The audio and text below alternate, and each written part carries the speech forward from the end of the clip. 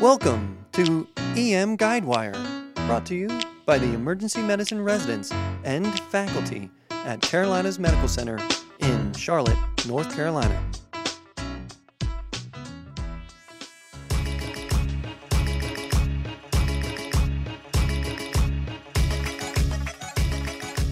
Core Concepts of Emergency Medicine. Welcome to this week's Core Concepts, brought to you by the EM Guidewire team from the Carolinas Medical Center EM Group. Today we have myself, Russell Tregonis, Craig London, and most importantly, in the star of today's show, stellar MS4 student and journalism master student, Manali Nigam, joining us. Thank you so much for having me. Absolutely. Thank you so much for joining us today. So today's episode is going to be brought to you by the NeuroConsult.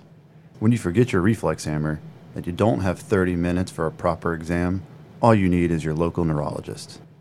The NeuroConsult. Now, let's get back to the show. So today we'll be talking about myasthenic crisis. But first, let's understand myasthenia gravis, or as I like to say, MG. The real MG. What I find really interesting about MG is its pathophysiology. So, Craig, can you walk us through the mechanism? Yeah, so usually the neurotransmitter acetylcholine is released by a nerve fiber and attaches to its receptor on the muscle, eventually generating an action potential and causing muscle contraction. Myasthenia gravis is an autoimmune neuromuscular disease, and patients have antibodies that block the acetylcholine receptors, preventing neurotransmission and adequate stimulation of that muscle. This leads to weakness. Exactly. So the classic presentation is someone who has weakness that's worse at the end of the day or with prolonged activity. With repetition or exertion, there's less acetylcholine available, and in MG patients, they also lack functional acetylcholine receptors, which causes even more weakness. What are some of the other symptoms you could see? Now, in addition to the weakness in proximal extremities, there's ptosis, diplopia, and bulbar weakness. You can also see dysphagia, or basically weakness in any other voluntary muscle. And in the ED, there are really three conditions that we would see an MG patient in. So someone who's stable or coming in for a non-MG related issue, a previously undiagnosed patient who's coming in with new symptoms, or a patient in an exacerbation or crisis. We're going to focus on myasthenic crisis, which is when an MG patient has weakness and respiratory distress or failure. So what could cause a myasthenic crisis? That's a great question. The crisis could be triggered by any form of physical or emotional stress. The most common is infection, but other underlying causes are surgery, pregnancy, asthma, medications, or changes in drug tolerance. Now, like I read in Titanales, which I've obviously memorized, there's about 15 to 20% of MG patients will go through a crisis requiring an emergency intervention. Now, most people in a crisis are already diagnosed with MG, so what we want to focus on in the ED is stabilizing that patient, going back to the good old ABCs. So right away, we'd want to assess the patient's respiratory status.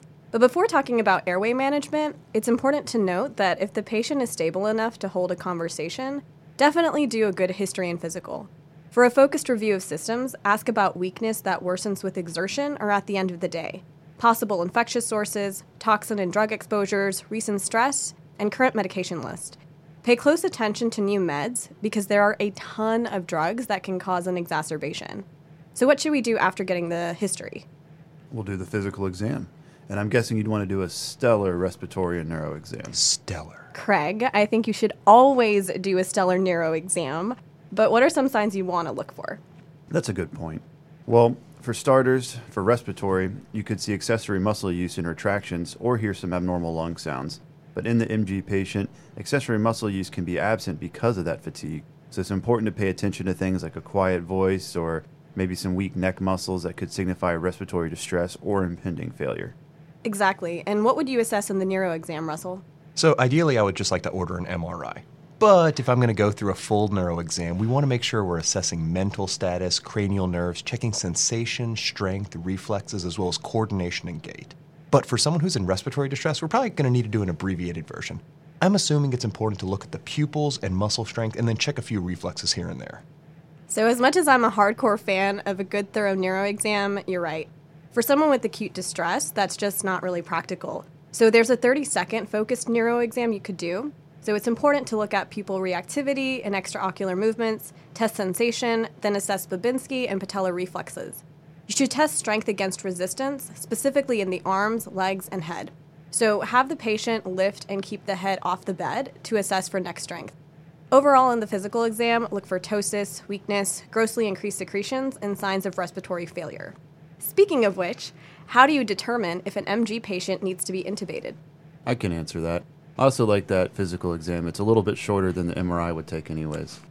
Other than looking at work of breathing and respiratory rate, you can do a formal breathing capacity test, assessing for vital capacity and negative inspiratory force, also known as the NIF score.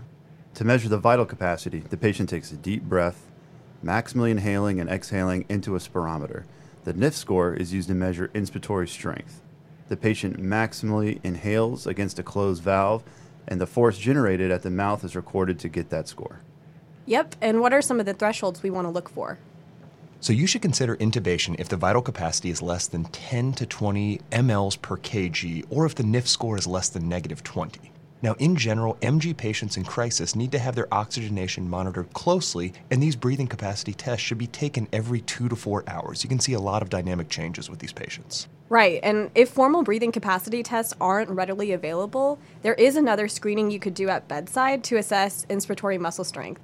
Just have the patient count up from 1 and hear what number they count up to in a single breath. If the patient can't count past 20 in a single breath, that could be another indication for intubation. But remember, while thresholds can certainly guide us in management, we don't want to rely just on numbers. So it is important to consider the patient's overall respiratory status by looking at work of breathing, oxygenation, phonation, and secretion clearance. What if a patient has appropriate secretions and is above the threshold, but there's still some work of breathing and you're concerned that the respiratory distress could worsen? Great question, Craig. So you could try non-invasive positive pressure ventilation. For patients with myasthenic crisis, non-invasive PPV like BiPAP has been shown to reduce the need for intubation and the time in the ICU. So I'd definitely try that for borderline patients.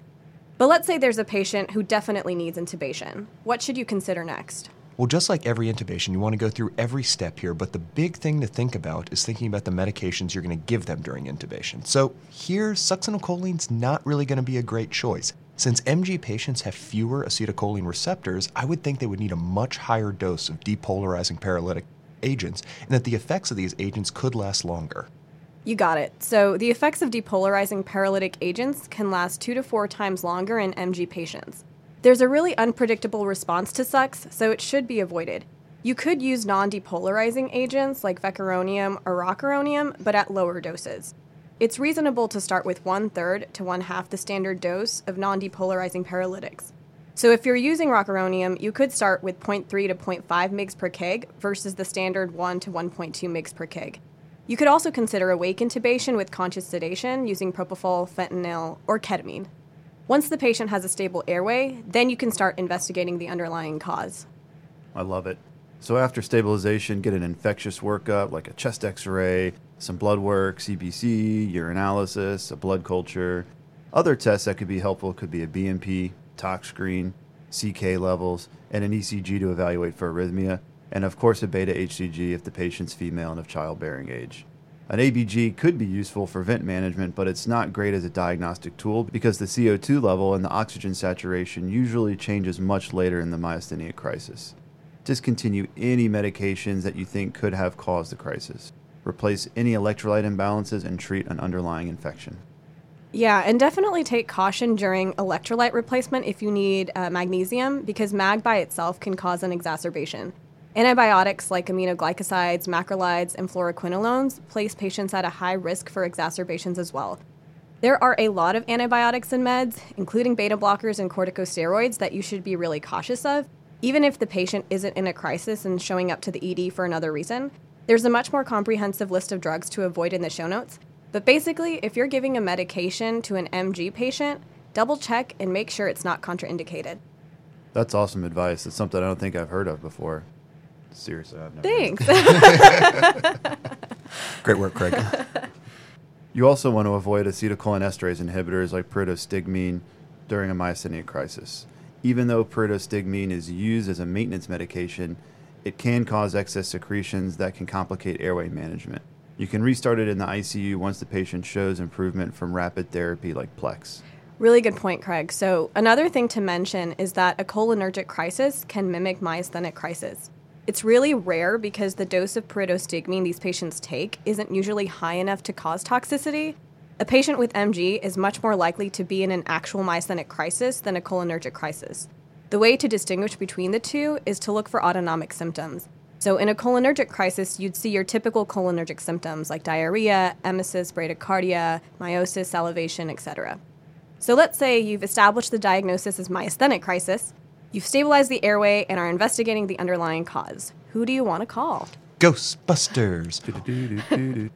Or neurology. I mean, really, they're kind of very similar. They're on the same spectrum of disease processes here. But neurology team is definitely the team you want to get involved, as well as the ICU team. If you're concerned about respiratory depression, things like that, we want a critical care team to admit and be able to continue to monitor that patient. I agree with your assessment as the neuro team being similar to Ghostbusters. Once patients are transferred to the ICU, that's where they'll start rapid therapy like Plex to get rid of the acetylcholine receptor antibodies.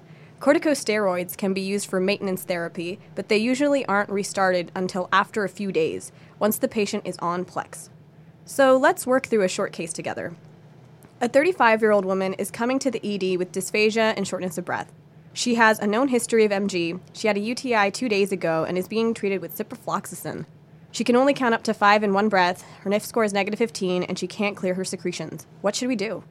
Based off her respiratory status, it sounds like we need to intubate her. So I know we don't want to use sucks, so I'll start by giving her 0.5 mg per kg of rocuronium. So we've intubated her and she's stable. What should we do next, Russell? So next we want to stop her Cipro. Number one, because it's a terrible drug. But number two, that might be the reason that it caused the crisis in the first place. Now, we should do a comprehensive workup for this patient. Chest x-ray, blood culture, urinalysis. You're getting a beta HCG because, of course, you're getting a beta HCG. And then, of course, we're going to call Neuro, Ghostbusters, and everyone else. Let's get the ICU team on board. Perfect. So putting it all together, MG patients in a crisis will present with muscle weakness and respiratory distress. If the patient is stable enough, go ahead and get a detailed history. Do a focused physical exam and pay attention to work or breathing. Try to get a 30-second neuro exam prior to intubation if possible. You want to do a formal breathing capacity test on this patient to get the vital capacity and NIF score. If the vital capacity is less than 10 to 20 mLs per kg, or your NIF score is less than -20, that patient's clinical status is suggesting impending respiratory failure. We need to get in front of this and intubate. If the patient is borderline, as always, consider non-invasive positive pressure ventilation. Avoid pyridostigmine and corticosteroids in initial management. Use non-depolarizing agents at a low dose for intubation. Investigate and treat the underlying cause. Admit to the ICU, and of course, get that neuro consult.